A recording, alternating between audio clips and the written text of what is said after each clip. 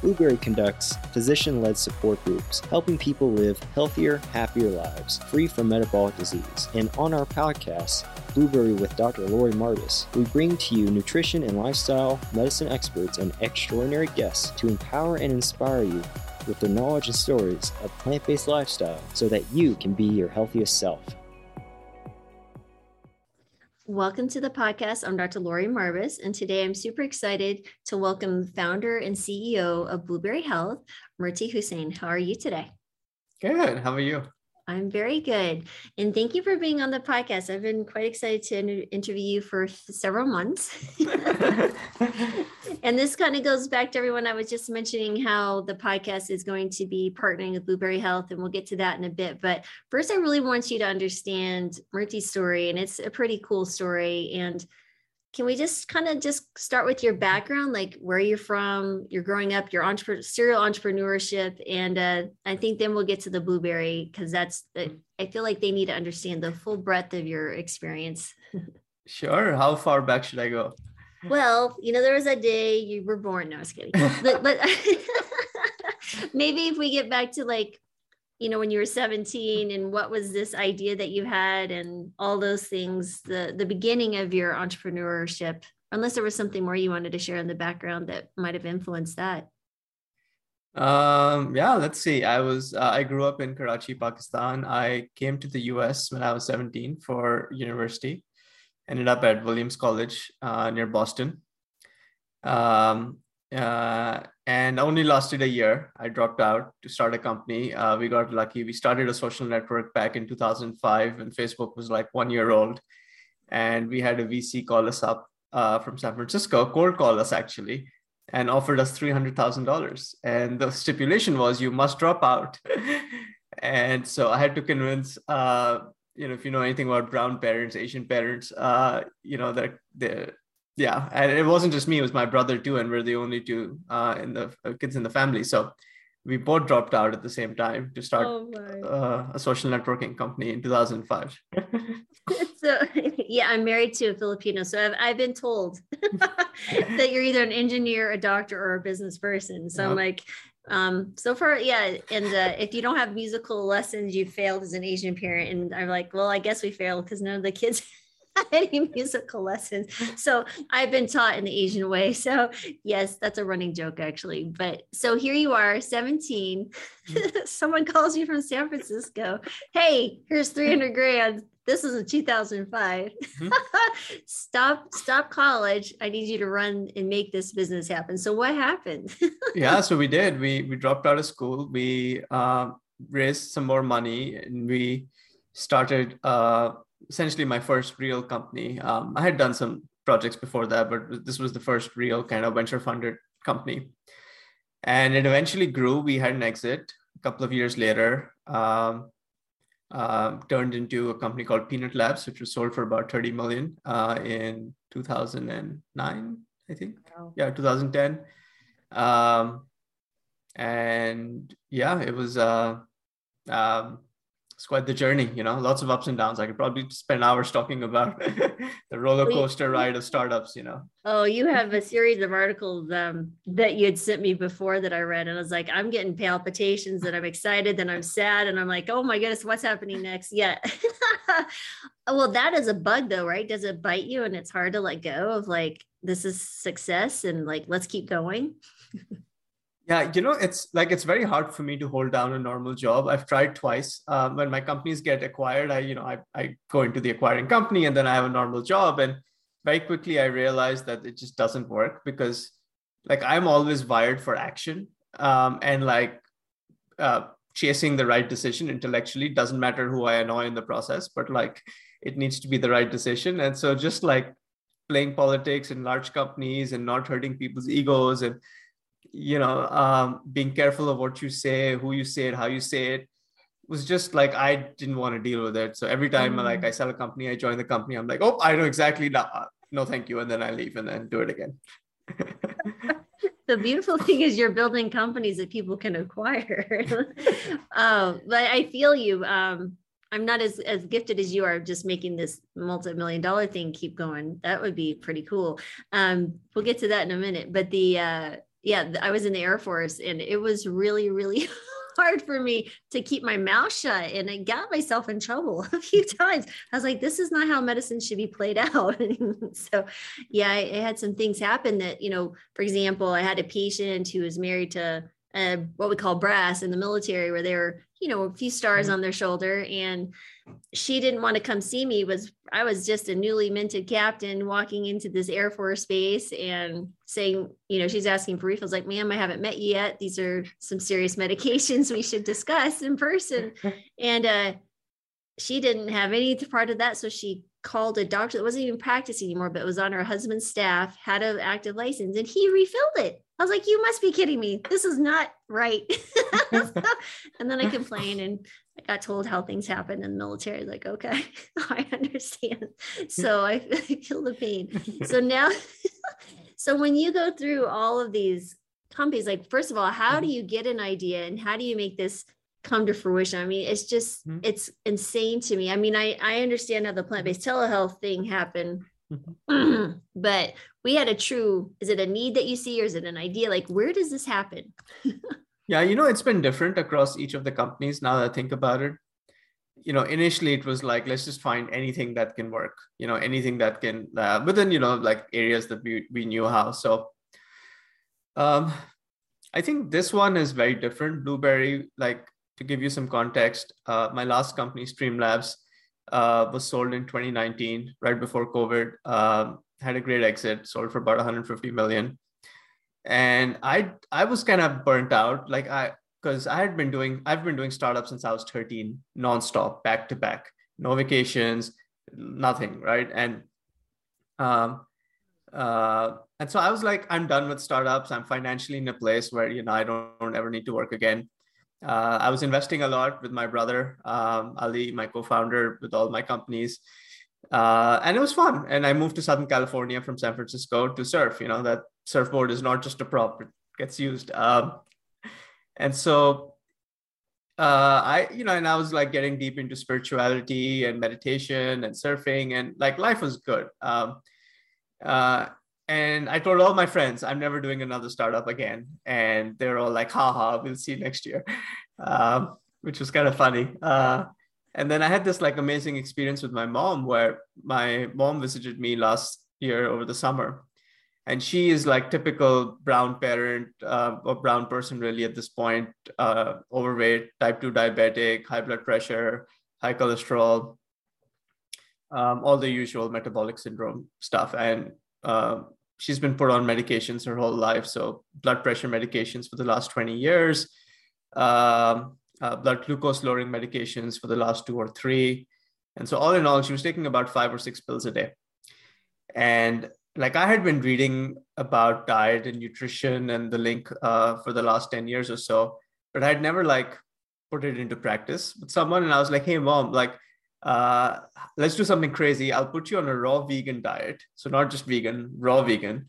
Because I had a friend at the time who was like experimenting being a fruitarian. And so I was like really inspired by just eating raw food. And I was kind of trying to do it myself as well. And I did. So over a 2-month period, my mom ate mostly just salads and fruits. And what's interesting is here, she was eating a ton of fruit, right? And she's type 2 diabetic, and she shouldn't be eating fruit, is the conventional wisdom. And I was like, no, mom, trust me. Your doctor doesn't know what he's talking about, which tends to be a pretty important theme here. Is a lot of doctors actually give advice when they're actually not well-versed in nutrition. Most, besides yourself and your team, but most normal doctors don't know much about nutrition. Because they're not taught this in medical school. And so her doctor thought she was crazy. I was like, no, your doctor's crazy, whatever, let's play this out. So we did. So 2 months later, she actually stopped taking all her meds. So she came after, she went from 5 to 6 to 0. Blood glucose came from around 200 to almost under 100. And it was 200 with the medications. And she was also very physically active. So because she started feeling better, she started walking more.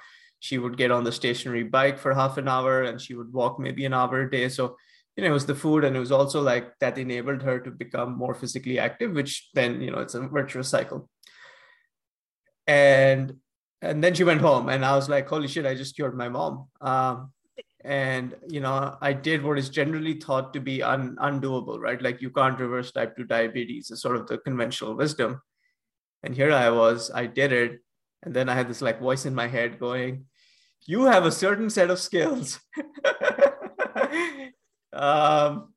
And, you can either continue to be a surfer bum, or you can go be useful to the world. And so I was like, okay, here we go again. Initially, actually, I wanted to do it as a nonprofit, right? Because I was just about getting the message out. I didn't really want to build another business. And so the first iteration was a nonprofit. And very quickly, like within weeks, I realized that to build a huge movement, you need to pour a lot of fuel on the fire. And that fuel is just easier if it comes as venture capital. And so it has to be a for-profit company. And so here we are. We raised a seed round of funding. And funnily enough, the firm that led our round was the same guy who had cold called me when I was 17 in college. And he has been investing in all my companies since. And so they actually led the round this time around. Wow. And they've never had a negative return. No, knock on wood, I've always... Sorry. No. Okay, so I think people need to understand the significance, and you just kind of brushed over the fact, my last company sold for 150 million. What? First one is 30, the first, and whatever, who knows what was in between. And I've been working with you guys for a bit now, and I'm just, okay, when you talk about things need to move and you have a way of collaboration and efficiency and just humility and leading, and so really is such a lovely environment to be a part of. So I tell you that all the time. I'm going to tell you again. Oh, thank you. You're welcome. And I'm just tickled to be a part of it. And so, okay. So we're honored to have you. Oh, well, thank you. Yes, thank you very much. That means a lot. But I have to, over the years of just living life, right? It's this universe thing that keeps happening over and over and over. And the 2020, and it's kind of how like we started plant-based telehealth, was that my job collapsed literally overnight working for Dr. Furman in Florida when our investors pulled out, and I had to go to telemedicine. Mm-hmm. And that's where I understood lifestyle medicine worked great in this format. And then we stood up plant-based telehealth and all those things that come with that. Now we have, 12 to 14 doctors. I'm losing track of of our doctors. So, right. And so then you have this universe tell you, Murthy, we've groomed you for this. And you decide to take your next venture into U.S. healthcare and all of its messiness. Yep.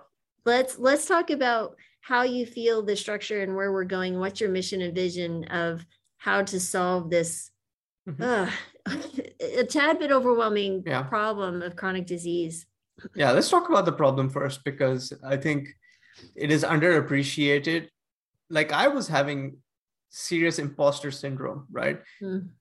For starting a company in healthcare, because I'm not a doctor. I've never done a company in healthcare. I don't know how the insurance system works. All I know is it's broken. And Amen.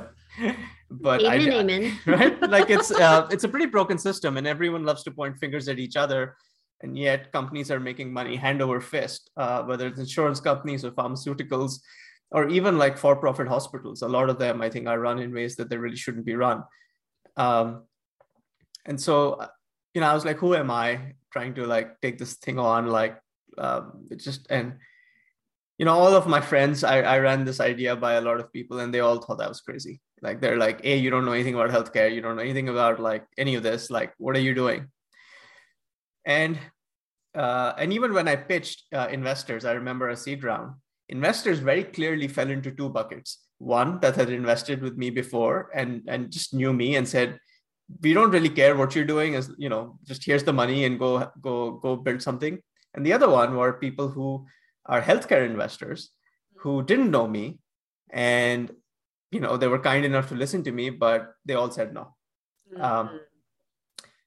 And so I was like, why this? Why am I doing this? Why am I the right person to do this? And to me, it all came back to the efficacy of the solution is so spectacular that everything else can be figured out, right? Like I knew the stuff works. I just didn't know how quickly it works. Like that was the magic moment for me, because you can literally take someone that's on insulin and like in 2 weeks, there's like 80-90% chance you can take them off insulin, which to me is magic. Like it's just the efficacy rates do not exist. Like these are the similar efficacy rates of if you had an infection and you took an antibiotic and the infection goes away, right? This is kind of that stuff. And there's only one other place in medicine or healthcare that I've seen this, and it was in psychedelics. And so I've had an amazing journey through like life-changing psychedelic experiences with, shamans and retreats. And it's really helped me grow and become very spiritual. And so when the psychedelic compounds started to go through the FDA process, and they're almost done, there's like 30 or 40 in FDA trials right now. That sector, I was like, I'm all in investing because I know the efficacy rates are phenomenal. And so when I look at plant-based, diets, it's similar where the efficacy rates are amazing. And so the question then just becomes operationally, okay, what is the product? How are you going to sell it? Is it coming from doctors, nutritionists, dietitians, etc.? And so, those parts can be figured out. But the core efficacy was so phenomenal that I was like, yes, like it's a battle worth fighting. Because nothing else compares to this. And if it does, I'll happily change my mind and I'll get on that bandwagon. Like if the keto diet did this, I'd be on the keto diet bandwagon, but it doesn't. No, it does not. Well, I mean, that's literally, I changed my whole career and my family's diet with 3 teenagers. Who does that overnight? Because I was so like, what in the world is going on? 10 years ago, never looked back. It is absolutely phenomenal. And at this age, I mean, my age at this point, I should be looking at, okay, I'm retiring in 15 years or, oh, no, let's go start a and then and join forces with the Blueberry. So, our doctors are super stoked about, working with you and the Blueberry. And I've come on as your part-time chief medical officer. This is really cool to work with, see the synergy of what we're doing with what you're planning on doing as well. And the group model and bringing on insurance. And so I think that's really important to share with everyone, that you want to bring on the insurance so we can open the door to as many people as possible. Can you tell me a little bit about why you decided to take on that beast? Yeah, what a beast. As if healthcare wasn't hard enough, I was like, healthcare with insurance. Yeah. Right. And it basically comes down to accessibility. So if you look at, something like 3% or something roughly of the US population is vegan and 5% roughly is vegetarian, give or take a few percentage points, right? This stuff is very fringe. And if you I think did a poll, I've never done it, but it'd be cool to do this poll of just doctors, maybe endocrinologists, and ask them how many of them are actually recommending this as a solution. It'll be a very small percentage, right? And yet, I think there's one thing that's become very clear to me is, as we talk to patients who've been part of our cohort, is people really listen to their doctors. Like the doctor is the source of truth. There's God, and then there's your doctor, and then there's everyone else, right? And so what you have a situation is you have most doctors giving advice that I think is questionable. And then you've got another group of doctors here who are lifestyle sort of or functional medicine doctors that are phenomenal. And yet they don't have the same access to technology, platform, funding, etc. And that's really where insurance comes in, because the moment you involve doctors, you have to involve insurance, because the cost of running this business, nobody's going to pay out of pocket. And so if you truly want to reach low-income people, ethnic minorities, people who really need this, it's not the San Francisco elite that need this. It's they have plenty of expensive doctors that give them good advice. It's the rest of America, and I think you really have to go through insurance. And then we looked at, okay, what is the process of building out a 50-state insurance coverage practice? And it is a nightmare. It is quite literally a nightmare. You have to set up these professional corporations state by state. You have to go get approval state by state. Mm-hmm. Then you need your physicians to be licensed in the states where they're seeing patients. Laurie here is one of the few in the US that's licensed in all 50 plus DC. Right. So it's such a gigantic undertaking, and it costs so much money that nobody does it. Yep. And Yep. so I was like, yes, you just said obstacle is the way, Yes. that, Yes. so let's, Yes. Yes. I will say, I'll share with people. My son gave this to me because life can be hard sometimes. And Jonathan is my middle child who dealt with really severe dyslexia, right? So he didn't, by first grade, he had just was learning to read. By fourth grade, he had a first grade reading level. And by just hard work, and it's a long story, I've had him actually on the podcast to talk about it. By eighth grade, he was finally where he didn't need special services and was on par with his class and graduated third in his class. And so he's my like hard worker, practical thinker. He's 25 and he has this calendar on his wall, and it's made for people to live 90 years, and they're all by weeks. And he literally slashes a week out of his life. He goes, Mom, life is short. I'm like, yeah, well, my life would be halfway over if I looked at the poster. It's so morbid. He's like, Mom, you can't take it. I was like, I can't think that way. Anyway, that's a very long story to get to this coin, which he gave me. He goes, he's basically obstacle is the way, the impediment to action advances action. What stands in the way becomes the way. And so, it's kind of like US healthcare. It's the obstacle is the way, and that's how we're going to get to more people. And, the plant-based diet is certainly growing, but, there's also this processed food, a plant-based diet, right? So people are like, oh, I'm eating plants. I mean, the processed side of that. So what are your thoughts on like the food environment and everything too? Because that's a struggle. Yeah. It is so disheartening when I see people eating Beyond Meat burgers and Impossible burgers, and there's like a fake milk for everything you can think of at this point, and it's all pure junk, and it needs to be thrown away and never touched with a 10-foot pole. Like that's my, like the Whole Foods plant-based diet. I feel like the Whole Foods is like really the important, like I don't eat meat, but if someone ate meat infrequently, but like it was high quality meat, that's way better than eating like, Impossible burger. And so, I just feel like that whole food part, especially in the US, is like so key. And it's so disheartening to see vegan alternatives for things that really shouldn't exist. Like you can look at Oatly, like oat milk. Oatly is like the biggest brand, they're a public company.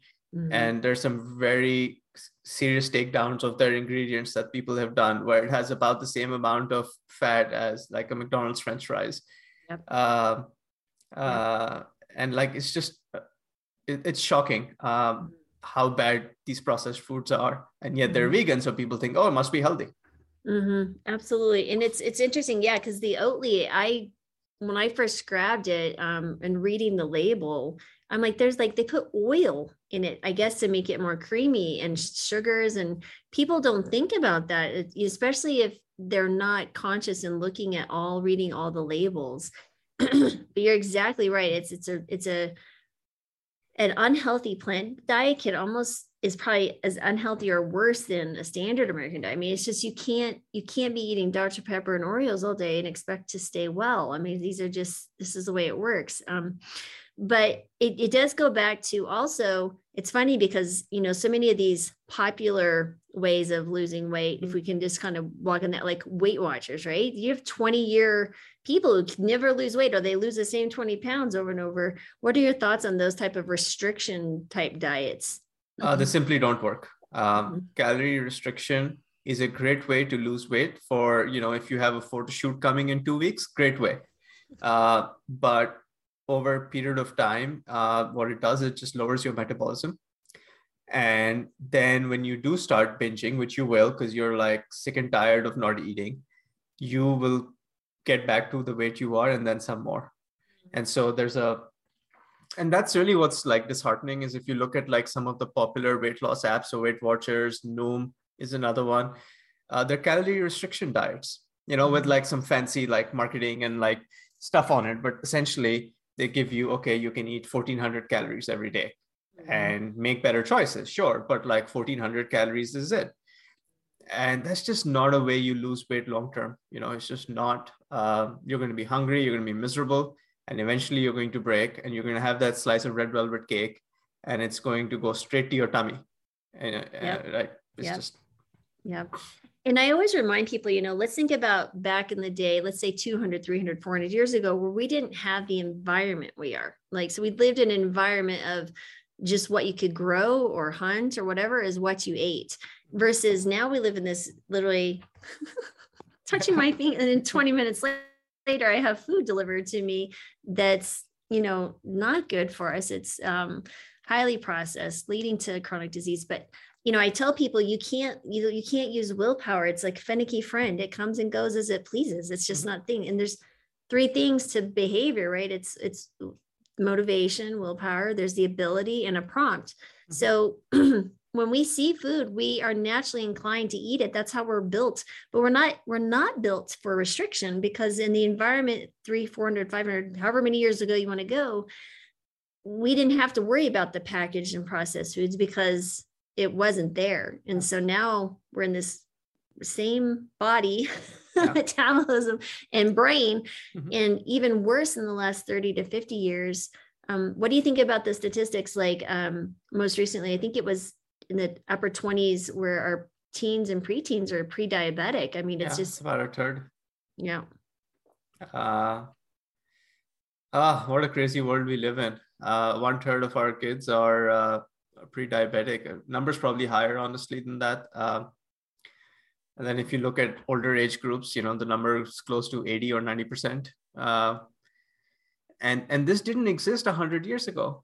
Like, it didn't exist 50 years ago. Yeah. Yeah. No. And it's interesting though, because you can take a pre-diabetic and put them on a really healthy whole food plant-based diet, and it's reversed in 30 days. Yeah. I mean, the first time I put an insulin-dependent diabetic on the plant-based diet, I had no idea what I was doing. And so this was within the first 6 months or so, because I was like on fire, still am on fire about sharing the message.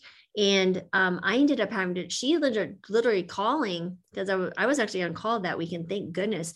My blood sugars are dropping really quickly. What I do, she was on 60 units of insulin in 72 hours off of all insulin. What just happened? So then there's this word called deprescribing that really is an art to it. And that's really important to understand. Blood pressure medications, diabetic medications, luckily your mom had you monitoring things, and you were aware that things were going to get better. I mean, people don't realize the power of the food that they're consuming. So it is amazing. So now you're starting on this new adventure. You're bringing some great people into the fold, some incredible doctors, your team, your tech team, your marketing team. So what do you see unfolding in the next 6 to 12 months? I think the next 6 to 12 months, we're really trying to pioneer a new kind of care model, essentially, where we're doing group visits that really allow the patient to get a lot more time with the physician. And because it's done as a group, cost-wise, we can make it work. Because otherwise, if you wanted an hour or 2 from your physician, insurance isn't going to support it, and nor can you really pay that much out of pocket. So we're trying to pioneer a new model based on chronic disease management for patients in a group setting. And so we're going to try that out, and hopefully it works. And then we scale it. There's 100 million pre-diabetics and diabetics in the US, and this number is supposed to go to 150 over the next 5 years, I think. And so I can't think of a bigger public health crisis than this, and it's a very predictable path of how these people progress, right? And you can almost structure it like every 2 years, like this will happen to you, and then this will happen, and eventually you die. Well, maybe you lose a foot along the way, but you die. And like, it's quite morbid, but like there's no other way this plays out. It never reverses, never goes in the other direction. And so I understand why doctors are very skeptical to believe that it can be reversed, because they haven't seen it happen in their patients. And yet you've got doctors like yourself with the most amazing stories of like three days off insulin. And yet nobody's telling that story, right? No, it's... mind-blowing. I mean, it's funny. It reminds me of this one patient I had. and I will never forget him as long as I live. And I think he was diabetic, hypertensive. He was definitely overweight, had a history of heart disease. I'm picturing him in my mind as I'm listing his things. And he knew I was that vegan doctor in this town called Rifle, Colorado. And he had made an appointment, and he was like, "You're going to tell me about this plant thing, aren't you?" I was like, "Yep." he goes, I'm going to be polite because you're a vet, veteran from the U.S. Air Force, and I'm going to listen to you. And he was like, that whole the body, sending that message of like, I'm sitting back in my seat and you're not going to convince me. So for me, I get really excited, and I'm sure you've noticed the acceleration of my verbiage. I get excited, and I was telling him stories and the science, and I was like, "What do you think?" And I was like, he's like, He goes, "All right, I'm going to give it 30 days." And, here we are. Let's fast forward 6 months. He's like, "Dr. Marbas, he's lost weight, his blood pressure's, all of that improves, right?" He's like, "Why isn't anyone, yelling at the top of the rooftops? What about this plant-based diet?" I was like, "I don't know. You tell me. You're the one I had to convince. Tell me what was it?" But it is really just a matter of give it a try, right? Let's put the train back in the deep, back at the station. Like you said, it pulls out and it just keeps barreling down towards disease. The day you're diagnosed with diabetes, your lifespan is shortened by 10 years. And it's not the words, "Oh, you have diabetes." It's the hard work you put in for many years to get the diabetic diagnosis that led to that. But I mean, what are the things else that we can do to help people, do you think, to convince them, or not convince, but maybe make them think about bringing on a plant-based diet? What have you seen that's been helpful? I think seeing personal transformational stories, especially from people is the most effective method.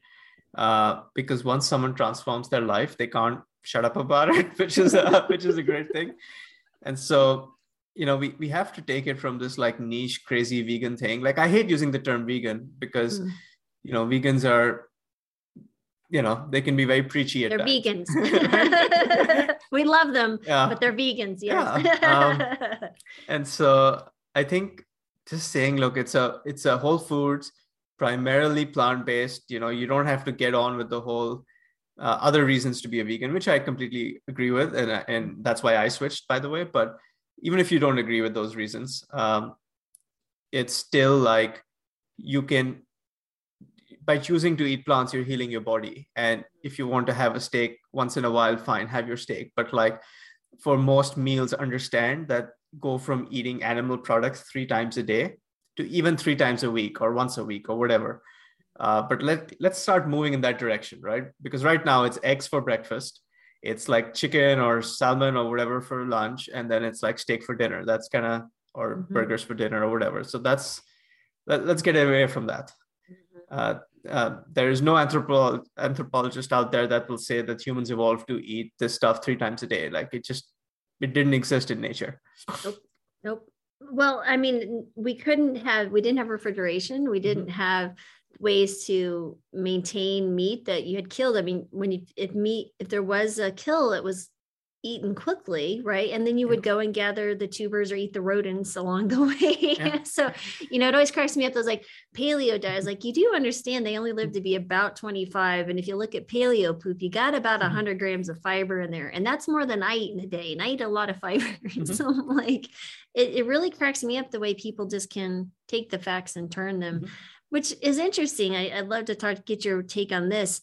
Like, what do you think about, things like Virta Health, or, they're promoting this paleo type eating and they've, produced research to show that it's effective with diabetes and management. What do you think about those companies? Like, because that's going to be your primary competitor. Yeah, they're misguided. There's no other way to put it. I wish I could put icing on this cake, but no, it's here's why. If you look at Virta Health's own study, their 2nd-year results just came out a few months ago, and the A1C went up and not down. And that's exactly what we see when people do keto diets. Is initially you lose weight, and your physiological markers do get better because you're losing weight for no other reason than just you lost 10, 20, 30 pounds, and now your blood sugar will go down because you're just in better shape. But then what ends up happening are these whole bunch of other issues with keto that are not really talked about or understood, where you've got higher levels of inflammation, you've actually decreased life expectancy. Every year a study comes out that kind of basically says the same thing, which is like, people on ketogenic diets live less. And the biggest insight for me was the following. If you're not eating sugar, and sugar in any form, right? So even like a banana or a blueberry, your blood glucose will go down. Why? Because you didn't eat the damn sugar. Amen. Thank you. This makes common sense, right? And so we measure diabetes with your blood glucose levels with sugar.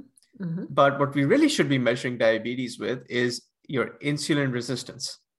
And that does not get better with the ketogenic diet. So the moment you take someone who's on keto and you give them some bananas and blueberries or an apple or whatever, the spike you see is much higher than a regular diabetic who's not on keto, right? Mm-hmm. So let alone how hard it is to actually stick to a keto diet. Like, ignore that part, and how boring it can be to eat meat 3 times a day and butter and whatever. Just pure insulin resistance. And then it makes sense why life expectancy is reduced, because you haven't fixed the core underlying condition, which is insulin resistance. It's not heightened blood glucose. Heightened blood glucose is kind of like you have a fever. An infection causes a fever. You're fixing the fever, but you should really fix the infection. And that's what I think a whole foods plant-based diet does. Exactly. So it's that saturated fat. It's the fat that's keeping the insulin resistant going. Because a perfect example is if you look at type 1 diabetics, right? So I've had several type 1 diabetics. I take care of. My youngest, I think I've had, was 4. So I think my oldest type 1 is in her close to 70. And what's interesting is I had one in particular went from a keto type genic diet and went to the plant-based diet. Used to eat a banana and they'd have to use a lot of insulin. So when they moved to a plant-based diet, their insulin usage actually drops like close to 50%. These are people who have to have insulin. So it's not a matter of, what are your bodies producing? It's not like this body doesn't produce insulin. So now it's strictly a measure of insulin resistance, because how much insulin are you using? And it's really interesting. Those who quote unquote reverse their diabetes with a ketogenic diet, and you feed them a banana, like you said, that's going to go up. But if I get my other person who has the same weight loss and reverses their diabetes, they can eat the banana and there's no problem, the potato, and they're because they're insulin sensitive. And so it's a perfect example, like an infection. I call it a fire. You keep feeding the fire and we're just looking at the smoke, which is the glucose. But yeah, it's exactly what it is. So I am really excited about the research opportunities here. So when you, what would be like on the other side of your entrepreneurial life, when you're surfing and you're like that 80-year-old and like, I remember the day, what would you like to see Blueberry legacy be? Because I really feel I see things in your universe that are happening, in my universe that are happening. I have no doubt this is going to happen. So please tell me, what do you see? A normal person walks into a normal doctor's office and they get the same message as we were trying to give. That's awesome. And we've basically convinced the whole system to change. It's kind of like if you look at like Elon Musk and Tesla. Tesla open sourced all its patents, and they actually said to all the competitors, you can use all our patents, because we just care about like electrifying cars and saving the planet. We don't care about really making money. Now, I don't know how true that is, but like that's at least what they said.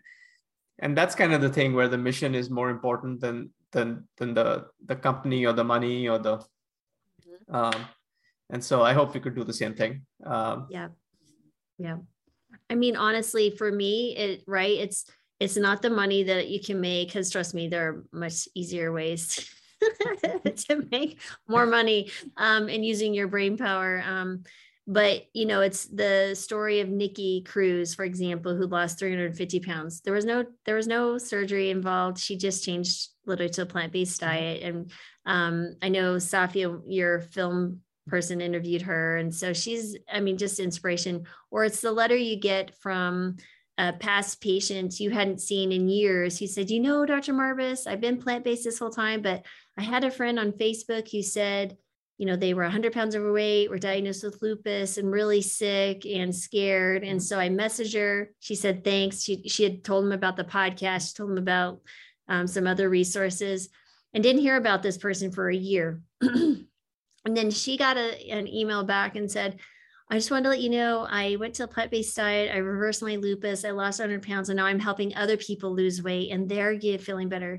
So it's like you're like a pebble in a pond, and you drop it, and those ripple effects just grow. And I was a little pebble that convinced this one patient that saw her friend on Facebook. So there's so many people that you may infect. And I just love those stories.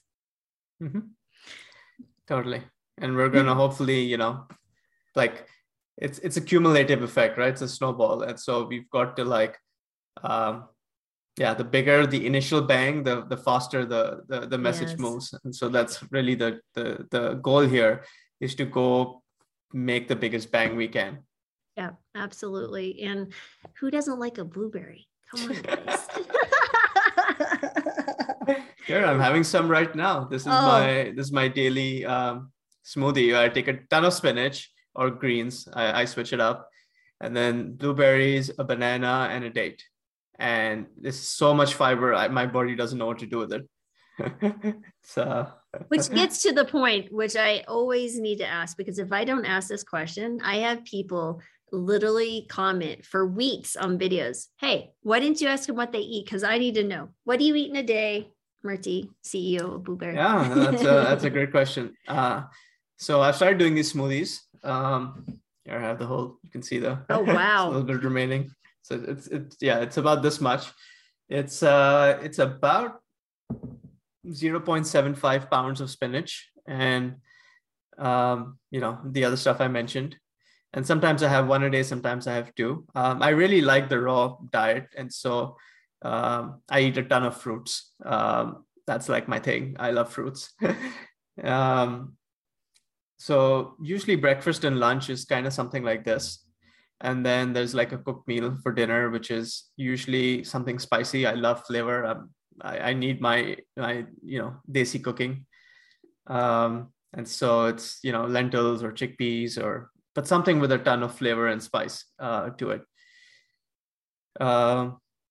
That's my daily food. I would say I'm not 100% vegan, so I have eggs maybe once a week, and cheese. Like I don't actively seek out cheese, but like if I'm in a restaurant and they put a little bit of something in it, I just socially it's easier to like roll with it.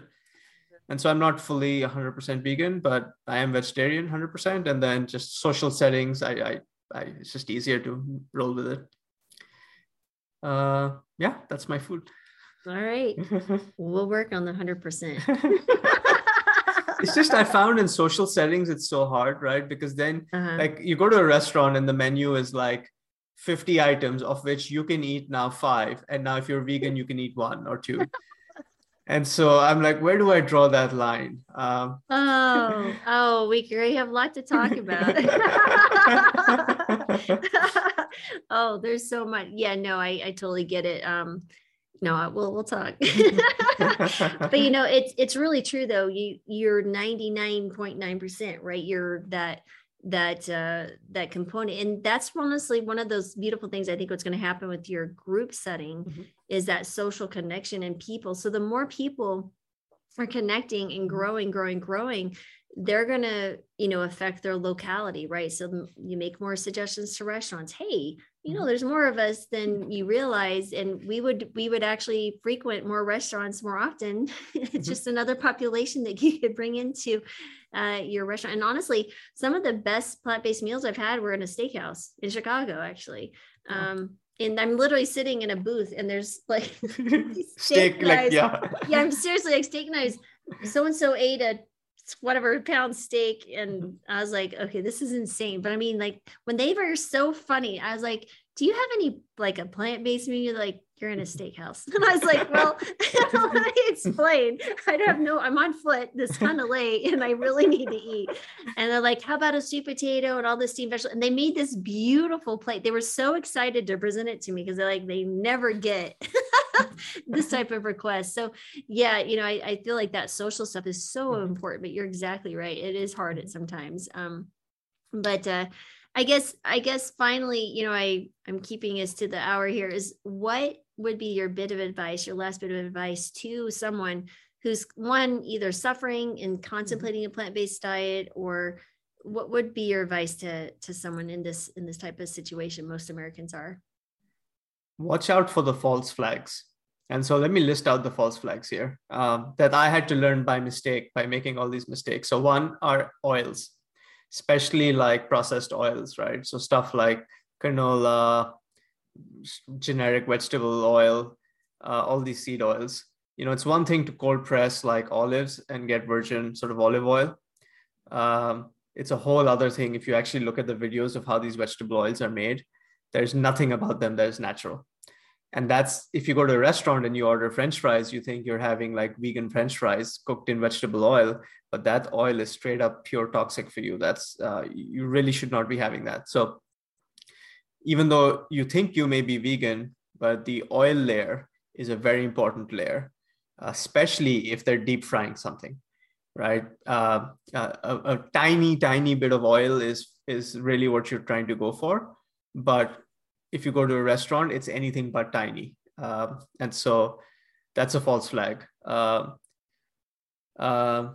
Another one I found is, all the vegan label stuff. So Beyond Meat, like all the meat alternatives, all the milk alternatives, cheese alternatives. At this point, you can find vegan for anything in the supermarket.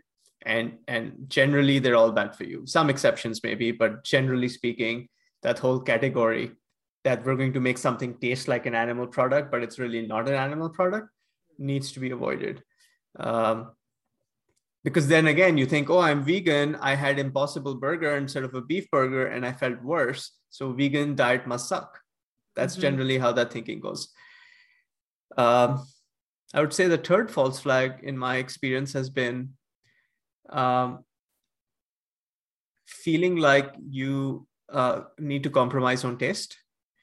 And this one took me a long time to figure out because, look, meat does not have much flavor unless you truly like the meat of raw meat, which most people don't, right? Meat gets spiced and therefore it has a certain flavor. And the same spicing process can happen with chickpeas, lentils, really beans, etc. And so the magic really is in the spice. It's not in the meat. It's just that meat historically was seen as like, if you're going to a restaurant, it feels like a treat. So the restaurant puts all their effort into spicing their meat dishes and the non-meat dishes are left to the side. So really explore spices. There's a ton of cultural heritage from India, from Thailand, from North Africa around spicing vegetarian food and making it taste great. And so you don't have to like figure this out. There's like a ton of interesting stuff. I'll just go on YouTube and type in tasty vegetarian or vegan Indian food. And you'll see, just don't put as much oil as they're putting into their stuff. That's the only thing. Yeah, so those would be, I would say, the three false flags to avoid. Because it's easy to get someone to say, okay, go vegan. And most people will be like, okay, I'll try it for 2 weeks. But what does it actually mean to do it? And all the usual pitfalls, I think, are important. No, I think that's really important because I know that part of it's messaging, right? It's how you deliver the message. It's the actual package, but you have to be very clear. This is a whole food plant-based diet, fruits, veggies, beans, whole grains, some nuts and seeds, and substantially more on you make sure you're eating enough. Because sometimes when I was first telling people, oh, go on a plant-based diet, they just would eat fruits and veggies. They left out like beans and grains and are eating enough. They're like, I'm feeling tired, I'm losing too much weight or whatever. And I was like, oh yeah, I need to kind of be a little bit more clear. So, but yeah, I think that's those are very good things to be mindful of. And I couldn't explain that even more, but so the website, it's going to be blueberry.health. We're going to launch in a few months from now once we have the insurance set up, done. So it's going to take a while, but We're going to start running small test groups. If you're interested in just being part of the beta test groups, just go sign up, put in your email, and we'll let you know. Awesome. So blueberry.health guides. And of course, there's going to be the tags in the bottom. And from now on, Health Human Revolution podcast will be Blueberry Health with Dr. Lori Marbas. So I'm excited to waiting for my swag, Murthy. It's coming. It's coming. All right. It's coming. We are working on it. I've said that in public now. So now there's a little extra pressure. It's coming. All right. We talked about swag before. Well, thanks everyone for listening. And I'm excited to see Blueberry Health grow and plant-based telehealth and helping these doctors see more amazing patients and just the wellness movement. Let it begin. And I'm excited to be a big part of it. So thank you, Murthy, for coming out of the water and putting your surfboard aside and taking on this beast of American healthcare. Thank you. Let's see. This will be a fun journey. It will. All right. Thanks everyone for listening.